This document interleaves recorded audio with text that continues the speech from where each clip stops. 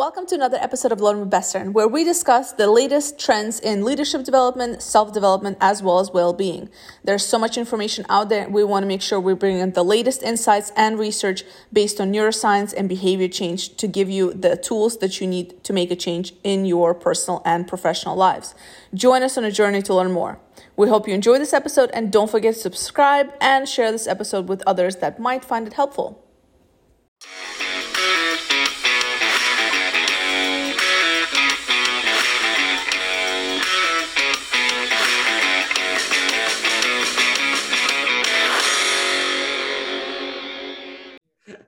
I think it has become a second nature in Learn with Bestern to look at self-development and human psychology with kind of a twist.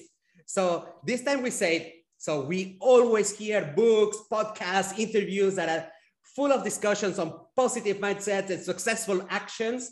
And we often understate the role of failure to build fulfillment. So I found the right person to discuss about that topic is Terry Tucker, who is with us today. He has been a college basketball player, a marketing executive, a hospital administrator, a SWAT team hostage negotiators, you know, the guys that you see in television, a high school basketball coach, a business owner, and most recently, he was a cancer warrior. And he's also the author of a book that I found quite interesting. The book name is Sustainable Excellence, 10 Principles to Leading Your Uncommon and Extraordinary Life. So what I found interesting is that the book is structured about 10 principles, and I got hooked with this number 8 principle, saying fail often, especially when you are young. So here we are talking in the middle of all these flowers that we were describing about success. So we find the topic of failing as a way to have an excellent life. Terry, what I would like to know, so where does it come from? How did you add this part about failure? And is there any personal story behind that? Why did you feel necessary in your book to go on that topic? Well, Ivan, first of all, thanks for having me on the show. I'm really looking forward to talking with you today. Yeah, failure, you know, when I thought about success, when I thought about excellence, failure has to be a part of that. And people are like, no, it doesn't. I mean, you know, you when you're successful, you're not failing. That's true in a lot of ways. But at the same time, if you think about where do we learn about failure? Where do we learn about being defeated? We start out in our lives with our caregivers, whether that's our mother or father or, you know, grandparents or siblings or whoever's, you know, raising us. We learn about failure, and we learn very early on, winning is good, failing or losing is bad. And so, I mean, I don't think anybody starts out in life or to start a project or to start a business or anything like that with the idea like, hey, I think I'm going to fail. I don't think anybody does that, but people don't understand that you can take failure. I think the road to success is paved with failure. Anybody who has ever succeeded, if they say, hey, I've never failed, I would be extremely skeptical about them saying that. But people get devastated when they fail. They feel like there's something wrong with them if they do. So, you know, I think it's something that we get to the point where, you know, if you fail, that's okay. If you quit, that's different. You know, if you fail and then stop, then you're a quitter. But if you fail and you learn, then you're a smart individual. If you take what you failed with and say, okay, what did I learn from this? But I'll tell you this, here in the United States, and I can only speak of the United States, we are great about starting down the path towards a goal, something we want to do, something we feel good about. And then we butt up against an impediment. Something gets in our way and we can't get around it. We can't get over it. We can't get through it. And so we quit. But we just don't quit. We've got to blame somebody. We got to find somebody to blame. It's like we got to blame our parents or our boss or our station in life. very few people take personal responsibility for their own success and happiness. So failure is a part of success. And I totally believe that. I don't think there's anything you're ever going to say to me that's going to convince me otherwise. Indeed. When you're talking about it, I was thinking about, for instance, when we think about famous inventions, like there is this inventor called Thomas Edison. I think he's American, by the way, who invented the bulb or electricity. I don't recall exactly, but I mean, we don't know how many failures he has been going through in order to find the good solution. And the thing is that we are constantly formatted by the society in order to cover up for our failures. So we don't know, like, if somebody like Elon Musk, how many times he has failed. We don't know how many.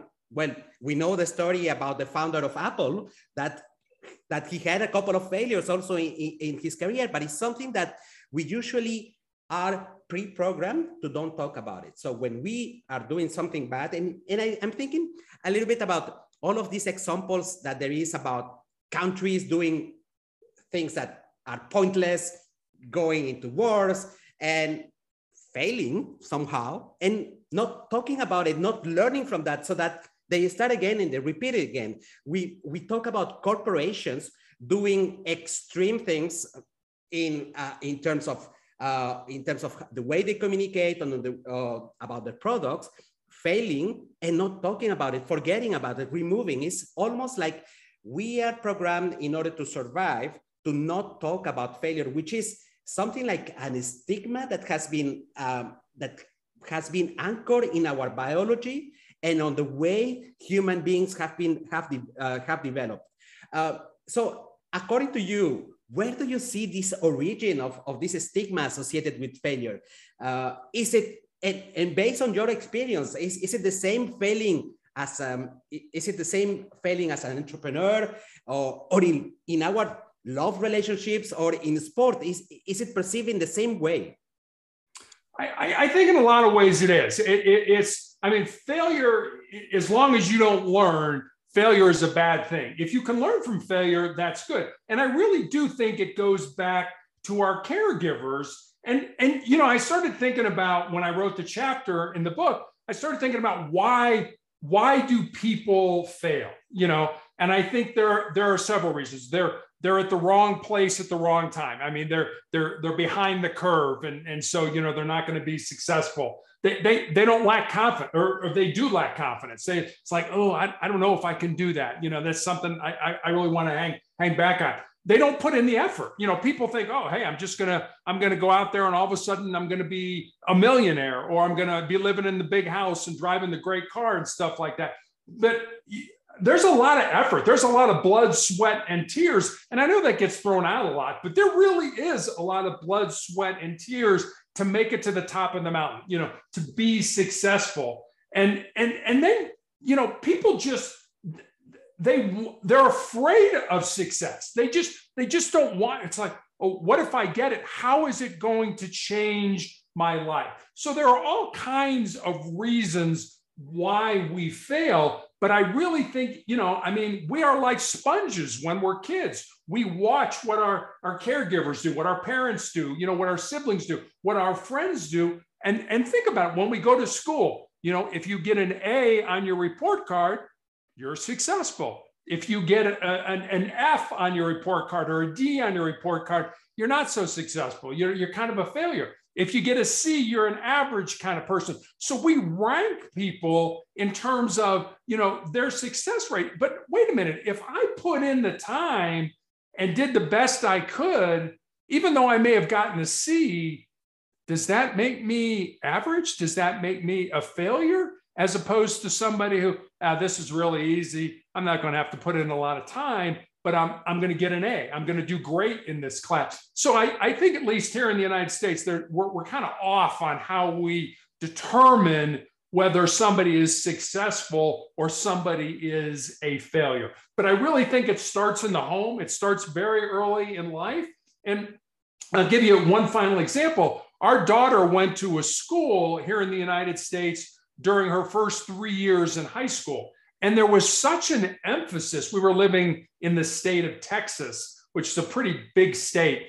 And the state school, the University of Texas at Austin, was the desirable school where everybody wanted to go. But think about that. Not everybody can get into that school.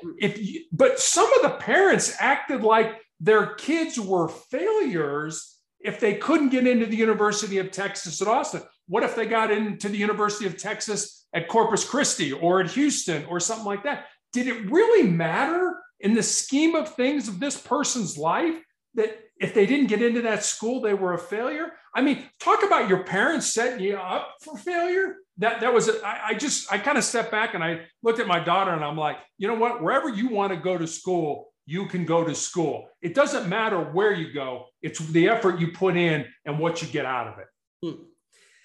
I see two trends in our society. And maybe because we had this crisis with COVID, that people had the time to rethink a little bit about the life purpose. And I saw the trend of that is constantly repeated in corporations is about having vulnerability, so that the fact of being ourselves and being able to communicate in a genuine manner things that we are good at, we are bad at. So there is a trend, a necessity that has come out of the fact that the way we work has changed drastically. The importance of mental health in our society finally got a little bit of a spot. So when we were all excited pre-COVID, making money, progressing in the society, we didn't realize it. And suddenly we got a small break to think about our position in the world, and we start thinking about this type of things. So that has made that a lot of the mindset in corporations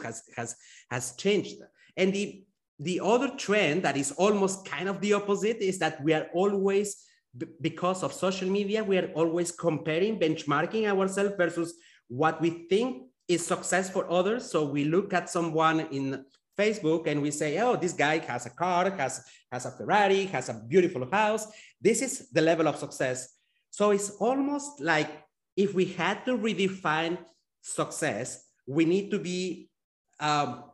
create a moment of self-awareness to dig inside of us about what is important for us so that we can define our own measures of success. But this is super hard for human beings. I even think that there needs to be like a biological reason. And I was thinking about that, Terry. And I was thinking that like a comparison. So there is two people, a risk taker and a risk averse person. So our human common sense will tell us that the risk-averse person, the one who doesn't dare to do things because he's either afraid of failing or has higher chance of survival. So that's the type of life, like most of us will try to choose something where we have less risk, so less chances of failing because we are going to be feeling judged. Is there anything, do you see something wrong with this type of people, the risk-averse people who doesn't take any risk of failing? Is there anything wrong at the end, according to your perspective? I think everybody's got to determine how they define success in their lives. And yes, we are terrible about comparing ourselves to other people. You know, I want what they want. Well, why? And I, you talked about, there's something biological in us. Is there something wrong with the way we're approaching things? And I think the answer to your question is yes. I think you've hit the nail on the head. And here's where I think we kind of go off the rails. We want to be successful. We want to develop goals that will lead us toward success. The problem is we haven't defined our values yet. You can't have goals. Well, you can. I don't know if you're going to be successful in those goals, but if you can first, before you set goals, before you develop New Year's resolutions, before you do all the kind of stuff that we seem to do every year, and the department's got to have goals, and you've got to have individual goals, and the company's got to have, a mission statement and all that kind of stuff. That's great. Back up a little bit and define your values. What do you believe in your heart? What's the thing or the things that you're willing to die for. What are you willing to die on that hill for? And when you define those in your life, then coming forth and saying, okay, here are the goals that I want to achieve in life. That's great, because now you've tied those goals to something, and that something is your values. We make goals, but we don't tie them to anything. What do we tie? We tie them to money or, power or influence or something like that. Those are all transient. Those don't matter. I know a lot of people are like, what do you mean it doesn't matter? Those don't matter in the scheme of your life. They really don't matter. What do you value? What is important in your life? And I've always believed that common, ordinary, and unmotivated people in life do absolutely nothing with their lives. Uncommon, extraordinary, and highly motivated people can change the world.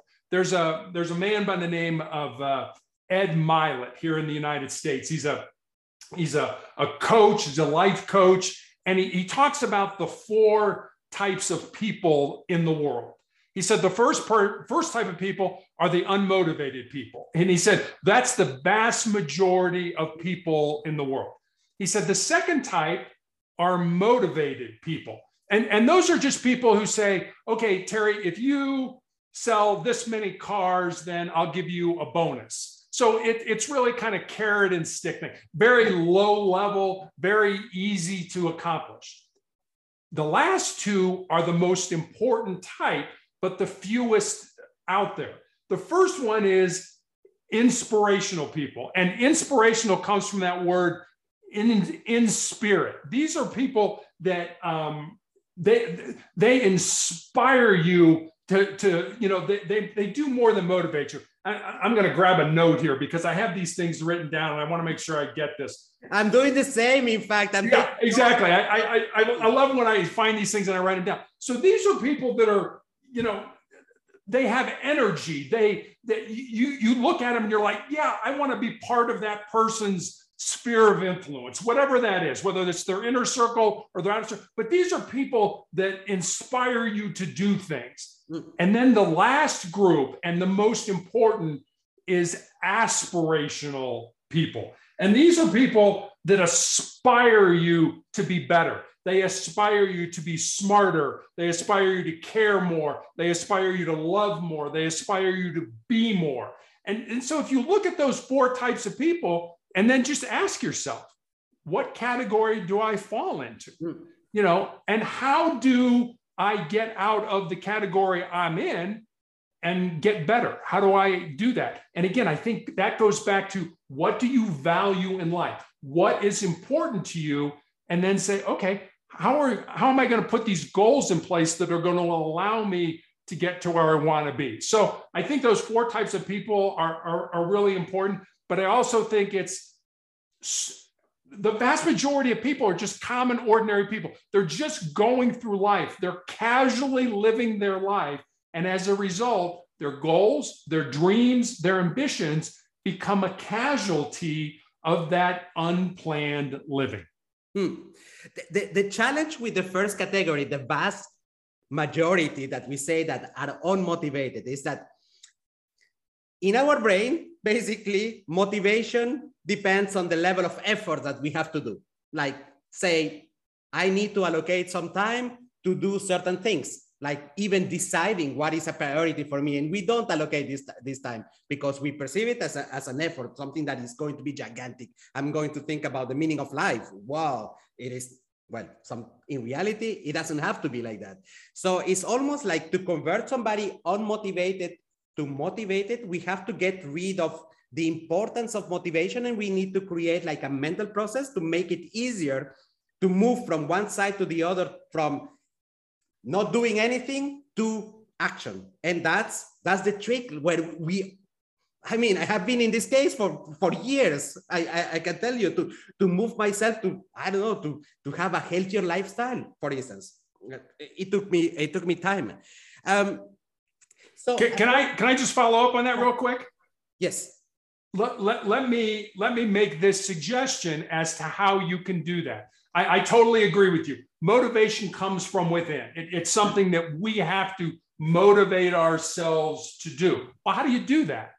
And I think the one word I'm going to throw out at you is this word, habits. What are your habits? If you have good habits, then you can be motivated. You can say, okay, I want to eat healthier. Okay, how am I going to do that? I'm going to buy better food at the grocery store. I'm going to prepare it the night before so that I can have a healthy breakfast and stuff like that. So you put good habits in place that allow you to be motivated, and you get rid of bad habits. Hey, I want to have a healthier lifestyle. I'm going to stop smoking. I'm going to not drink as much alcohol. I'm going to get more sleep. I'm going to exercise, whatever you're going to do. So if you put good habits in place and you are motivated, there's a very good chance in life that you're going to be successful. The problem, and I think you figured this out, is we don't put those habits in place. It's like, yeah, I want to be motivated, but I don't know how to do that. Put good habits in place and you can be motivated.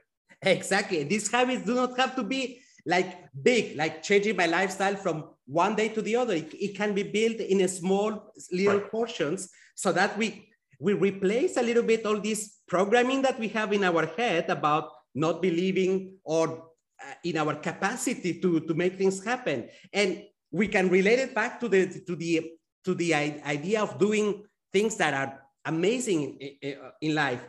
Very often, the barrier between doing amazing is our risk aversity, saying, okay, if I do that, I'm going to fail and I'm going to be judged. And we don't take the time to create these little habits who will help us little by little go towards losing this fear of failing. Like, I mean, just to mention a personal example, like before I went into entrepreneurship, I had to practice myself being a little bit less risk averse because I'm a very conservative person. I come from a low socioeconomical background. I was afraid of losing money.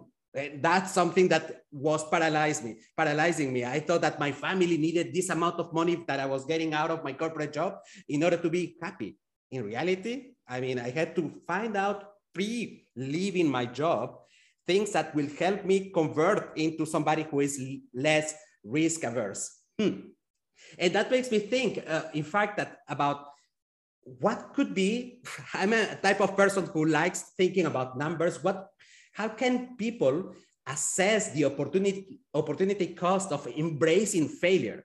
What are we losing if we don't do a little bit of practice of failing, but under control, not like breaking your life above, but it is more about practicing failure. What should happen when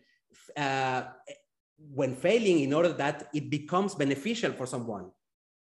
Yeah, and I think what you were just saying kind of goes back to what we were talking about a minute ago with, we're comparing ourselves. If I do this, what are people going to say about me? One of the other chapters in my book is most people think with their fears and their insecurities instead of using their minds. And to me, that's the chapter that resonates with me because I've done that. I've done that a lot in my life where it's like, and I always say this, especially to younger people.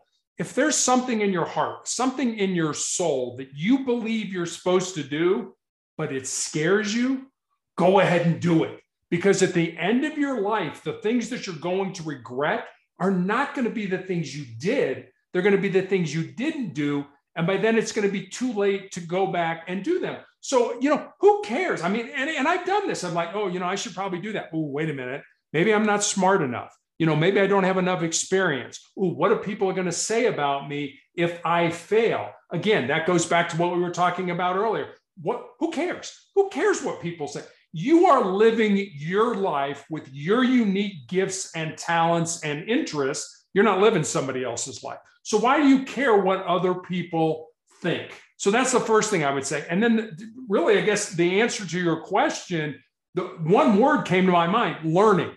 If we can fail, that's okay. It's okay. Nelson Mandela, the former president of South Africa, had a great quote. He said, I never lose. I either win or I learn.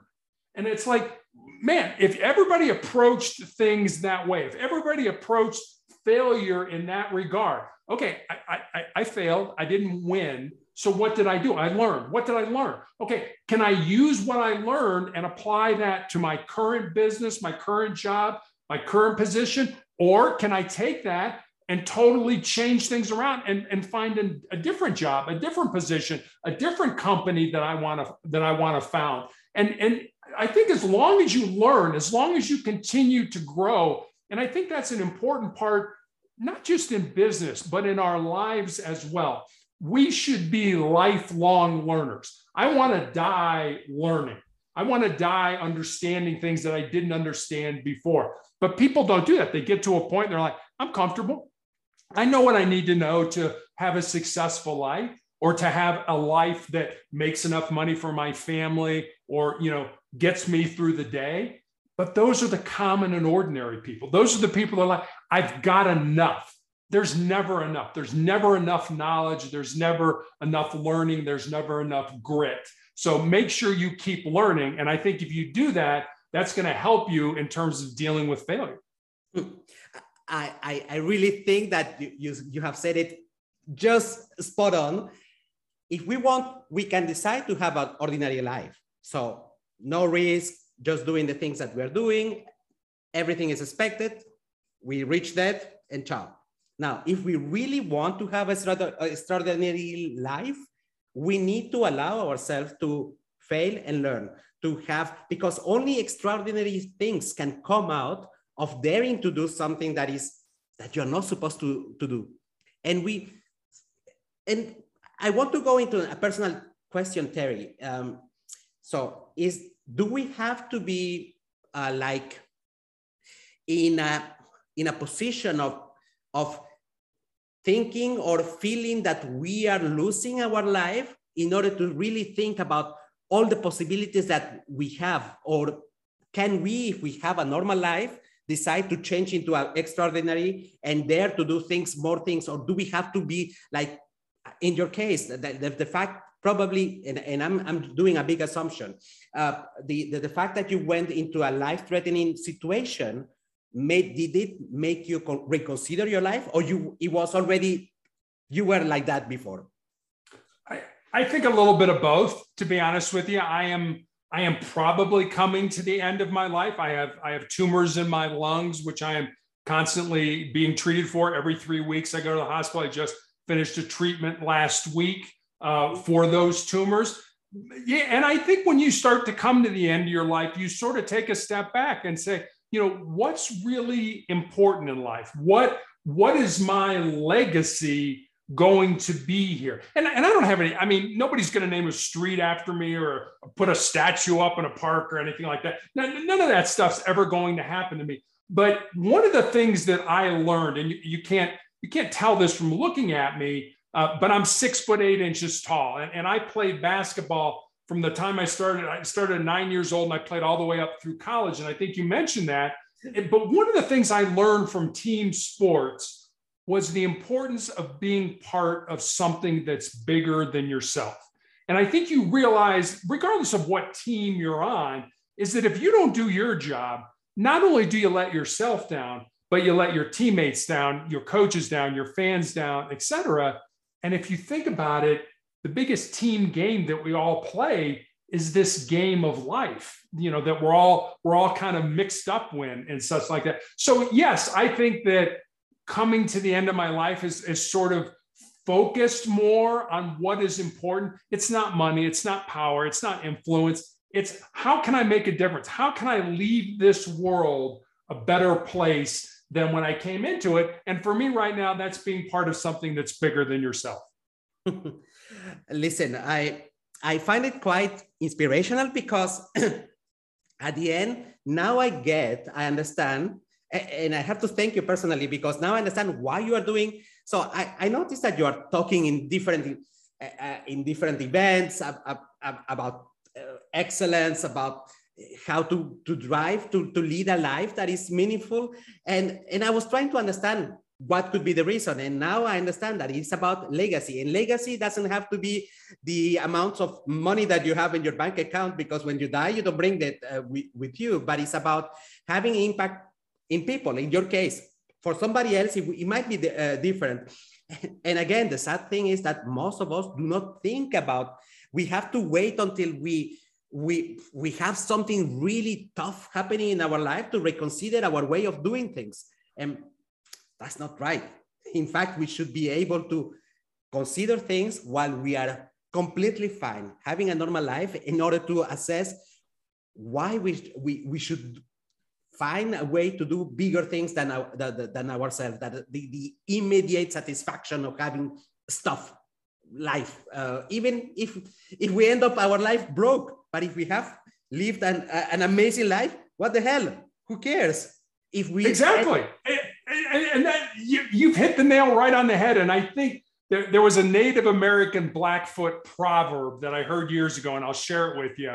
It goes like this: when you were born, you cried and the world rejoiced. Live your life in such a way. And I think those are the key words in this. Live your life in such a way so that when you die, the world cries and you rejoice. That's what I want. That's what I'm looking for. It's not power. It's not money. It's not influence. It's not statues. It's not somebody naming something after me. It's, did I live a life that now I'm rejoicing about? You know, I lived that life. It's great. People are crying. Oh, Terry's not here anymore. Oh, Ivan's not here anymore. Oh, man, that's too bad. That's the life I want to live. That's the life I want to live. And then when I die, it's okay to die.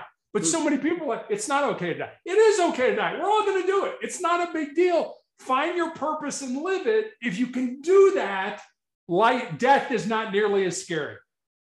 You are talking to me directly to the heart, Terry. I mean, I totally share it with you. I mean, for me, is that my two daughters have a good example of their father, that they have never been ashamed of me, that they have got somebody that they feel that I'm a little bit crazy, because it happens that I do some crazy stuff, but I was genuine, I was sincere, I had good values. Yeah, in general, yes, I had good values, even though I am not that religious, but I had good values. Terry, I wanted to ask you, what could be some of the tips that you could give for someone to tame this fear of failure? How can they start practicing these habits that you were mentioning? Is there any habits to make it happen? I think there are. And I try to do this every day of my life. And I will suggest this to your audience. Do one thing every day that makes you nervous, that scares you, that you're afraid of, that is potentially embarrassing. It doesn't have to be a big thing. It could just be something small. I'll give you an idea. I hate going to the dentist. I just don't like it. But the other day I picked up the phone and I called and I made my 6-month appointment to go in and have my teeth cleaned. That was uncomfortable for me. Everybody's like, oh, that's no big deal. It's not a big deal. But if you do those small things every day, when the big disasters in life hit us, and they hit all of us, we lose somebody who's close to us, we get let go from our job, we find out we have some kind of a terminal or a chronic illness, all the big things in life that we know we don't want, but potentially are going to come down the pipe.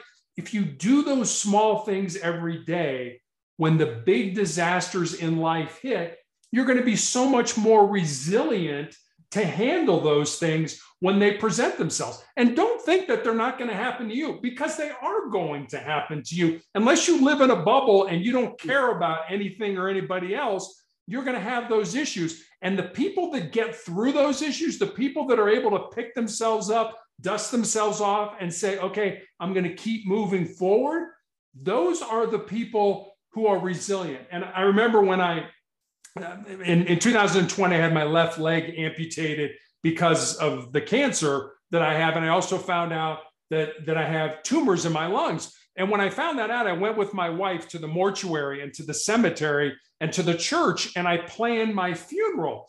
And because I do these podcasts and I give talks on the need to keep moving forward and motivation and things like that, I actually got some brushback from people who suggested that somehow planning my funeral was in some way defeatist. And I had to remind these people, like, the last time I checked, we're all going to die. Don't think anybody's working on a cure for life right now. So, I mean, again, it goes back. Find your purpose in life live that purpose. If you do that, and death is not going to be nearly as scary, and your life purpose is going to be something that's going to be ups and downs. So do things every day that make you uncomfortable so that you're able to handle the big things when they hit. Another common point, Terry, I remember back when I was younger, a lot of people find me a little bit morbid because I was thinking about death. And the fact is, I didn't think about death in a depressive way. I was thinking about death because I wanted to have a life where I have tried things, that I don't have just a common life, that I dare to do things. Even though I think for a big chunk of my life, I didn't dare to do certain things like staying too long in corporate. That's one, I still don't forgive myself. I waited too long. But I guess that for me it was like an incentive to challenge myself to dare to do things. And I mean, it's not morbid. It is not something that it has to be dark. It is something that is the incentive to go and try to make your life, the life of people around you, excellent. I mean, with story, I don't want to keep, for instance, money in the bank that I haven't used to give it to when I die, to give it to my children. I want to use it up when they are alive. And I want to use it with me so that they have the memory, father, children doing stuff, crazy, but good memories, right?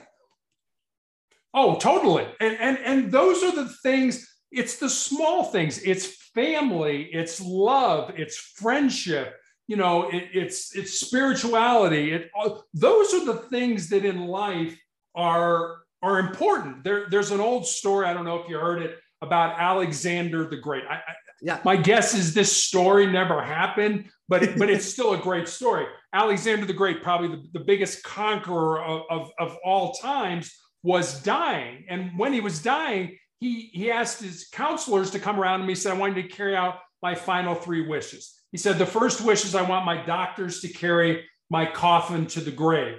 The second wish is I want the road to the cemetery paved with gold and silver and precious stones. And the third wish is I want my hands hanging outside of my coffin.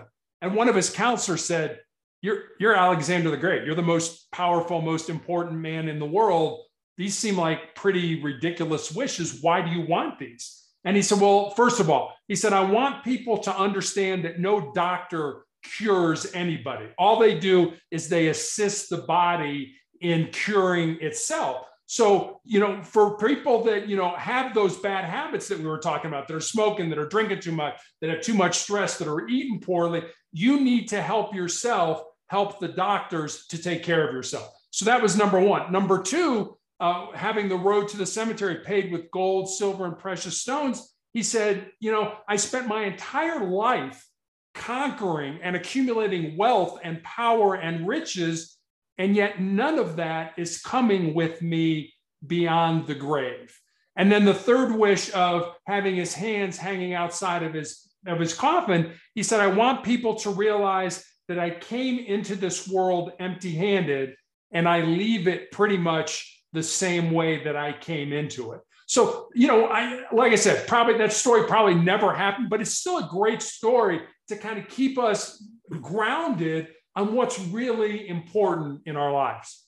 Oh, I really love that story. Terry, let me get back to the book because I wanted to. So we have been discussing about the book is about 10 principles, very practical. There is a lot of vulnerability inside of these principles. So we have talked about principle number 8, fail often, especially when you are young. You mentioned, in fact, that principle number 2, most people think with their fears or they have the mindset of fears. I don't remember exactly which one. So, but how can we start having a measure for the outcomes of excellence in our life? Is it something that we can tangible put? Because remember that the brain sucks at really quantifying success. So can we put a little bit of objectivity and say success should be these type of things? Is there a way to measure the outcomes of excellence in our life? I guess we have to define success. And I've thought about this almost my entire life. And, what is success? How do we measure success? And the best definition of success that I ever heard was from a college basketball coach at the University of California at Los Angeles back in the 1970s, 60s, and 70s by the name of John Wooden. And this is his definition of success. Success is peace of mind, which is a direct result of self-satisfaction in knowing that you did the best to become the best that you're capable of becoming.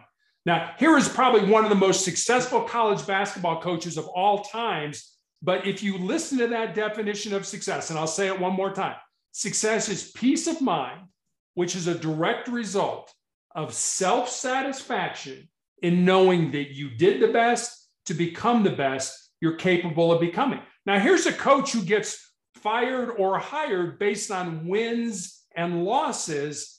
But if you look at that definition, it doesn't say anything about winning. It doesn't say anything about losing. It says peace of mind. Are you at peace with yourself, knowing that you did the very best you could to become the best that you're capable of becoming? I mean, think about it. We go to school. We take a math class in school. Well, you may be good at math. I may not be good at math. So we all can't get the same grade in math.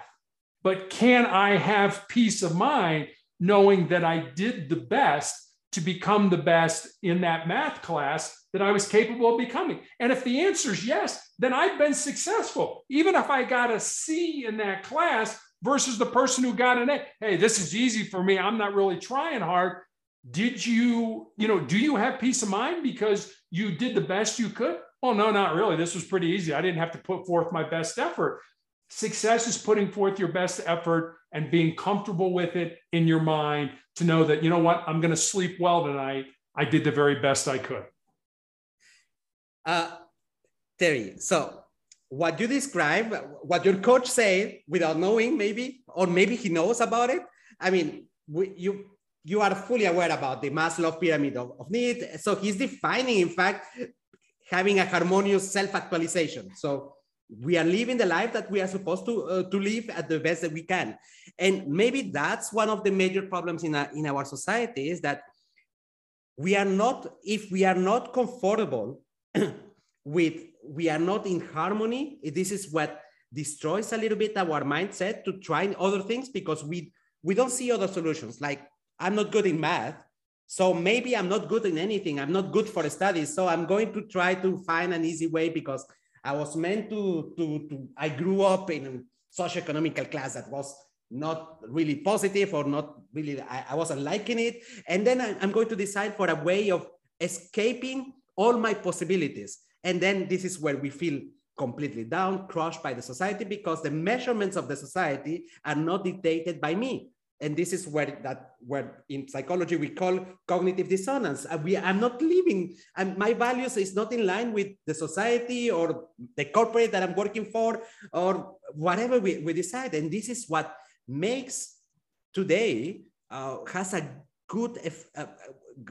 a bad, in fact, impact in our mental health when we feel that we are not living the life that we are supposed to live. And of course, numbers or measurements done by somebody else, this is what crushes really, really hard. Terry, so we are close to the end, and I just wanted to share, to have the possibility to say, so how people can get in touch with you. So there is two resources that I think that people are going to find quite interesting. First of all, because there is a lot of good resources in your website that is called motivationalcheck.com, everything together, motivationalcheck.com. And then I found that you have like a membership club where people can have access to even more resources. And you have the possibility to download a free ebook in the website that is called sustainableexcellencemembership.com, sustainableexcellencemembership.com, and everything goes together. And by the way, we're going to write it down below this in the comments so that people can have access. Tell me, Terry, you need to tell me a little bit more about the membership. What can I get if on top of the free ebook? Basically, it's a deep dive into each of the chapters in the book. And here are some tangible things that you can do to help you lead your uncommon and extraordinary life, to help you learn how to handle failure, to help you listen well. I mean, these are all different chapters in the book. So it's a deeper dive into that. And I think, and it's interesting for me because I've never been part of a membership either on the giving side or the receiving side, but there's also a community in there where you can meet with like-minded people. And you know, if I can't answer your question, and again, I don't have all the answers, but I've got a lot of experience and I've been through a lot of things that I can probably help you in a lot of ways. But there's other people that are part of the membership that you can get access to. And I find sometimes people don't watch the videos that I put up, not because they're not good, but just because they find that they get more out of interacting with other people face to face and throwing questions at them. Hey, how did you do this? Or, well, here's what happened to me. And sharing those experiences, which are like, oh, okay, that's another human being who actually did something. So it's a deep dive into my book, but it's also a chance to interact with other people that want success, that want to be excellent. And once they obtain excellence, they want to sustain it. So I think it really gives you two things. It gives you access to live people and to me, because I'm on those in that community a lot. And then it also gives you some concrete things that you can do to make your life a little bit better. I love it, because especially it's so necessary to have like a safe space to talk about things that matters for you. You cannot discuss everything with your colleagues at work. You're going to feel judged. Sometimes even families, you don't want to discuss every single thing. Certain things, it's good, but it is good to have a specific safe space. Terry, it was lovely to have this discussion. I think that you have touched a lot of personal things in my heart. Personally, I love your story. I love the way you convey with vulnerability your personal story and the messages inside of your book. And one part that stays in top of